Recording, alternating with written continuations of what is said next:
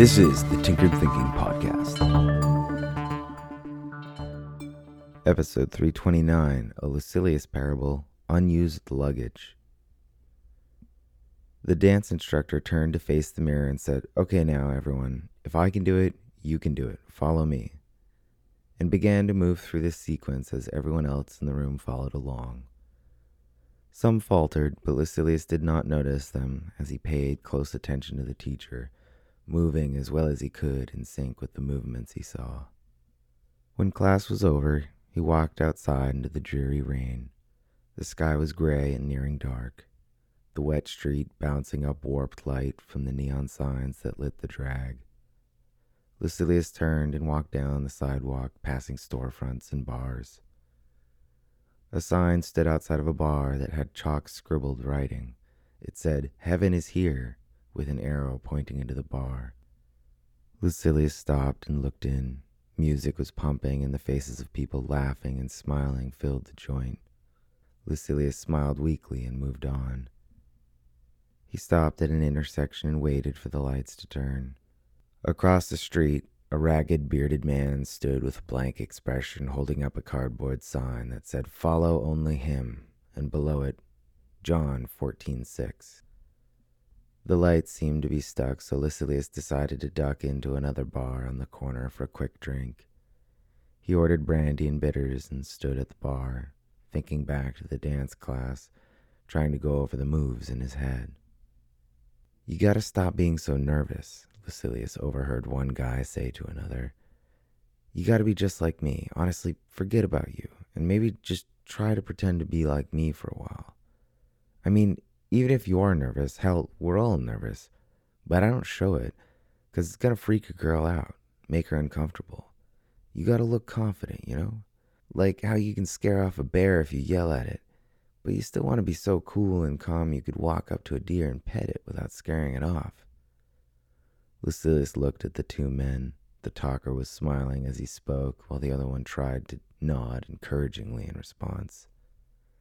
"Honestly, you just gotta try, and as you do it, you'll get the hang of it, and before you know it, you'll be just like me. Here, follow me."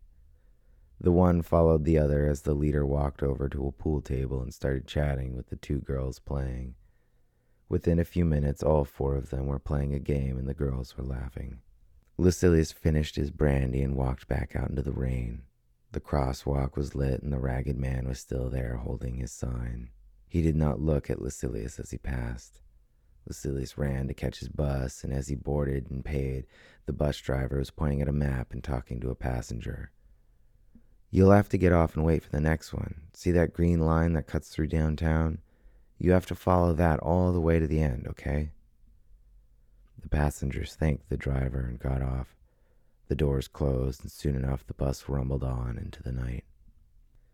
When Lucilius got home, he put down his bag and flopped down on his bed. He looked at the biographies on his nightstand, all half read and waiting for more attention. He clicked on the TV and flipped to a movie channel. "You were looking for a way to change your life. You could not do this on your own. All the ways you wish you could be, that's me. Sometimes you're still you. Other times you imagine you're watching me. Little by little, you're just letting yourself become." Lucilius clicked to another channel and found a nature documentary about tigers. A raspy British voice narrated about the youngest cat in the litter. Soon she will have to follow in the footsteps of her mother and break off from the family and go on her own way. Lucilius clicked off the TV and simply laid in bed, staring at the ceiling.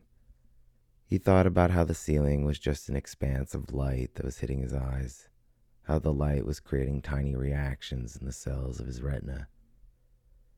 He wondered, was the ceiling really up there, or was it just something occurring in his eye?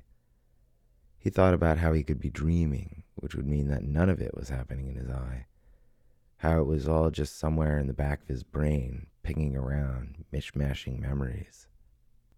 He closed his eyes and breathed slowly. Thoughts bubbled up, but as each did, he noticed it, let it do its thing, and watched it fade. He felt his chest rise as he breathed in again slowly. He noticed his attention slowly shift to another thought, and he entertained it. The thought was about happiness and what it was. Some particular frenzy of neural activity, he figured. A memory flooded into his consciousness and he smiled at the time. However it fires up, it's some sort of structure in this brain that's thinking this thought. He refocused on his breathing and felt the air fill his lungs. I guess that means I carry around that neural structure all the time, he thought. It has to be the case. Otherwise, you wouldn't be able to feel it. He decided to think about a few things in life that he was grateful for, and a smile appeared on his face again. He wondered if he was consciously poking that neural structure that might involve itself in happiness. He felt his body exhale and felt himself further relax. Then he opened his eyes and rolled over to grab a pencil and a notebook from the nightstand. He turned to a blank page and wrote, "Happiness is always with you."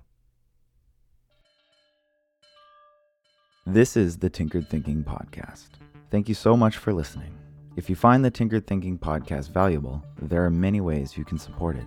You can review it on iTunes, you can share it on social media with your friends, you can blog about it or discuss it on your own podcast, or you can support it directly, and you can do this on the support page at tinkeredthinking.com.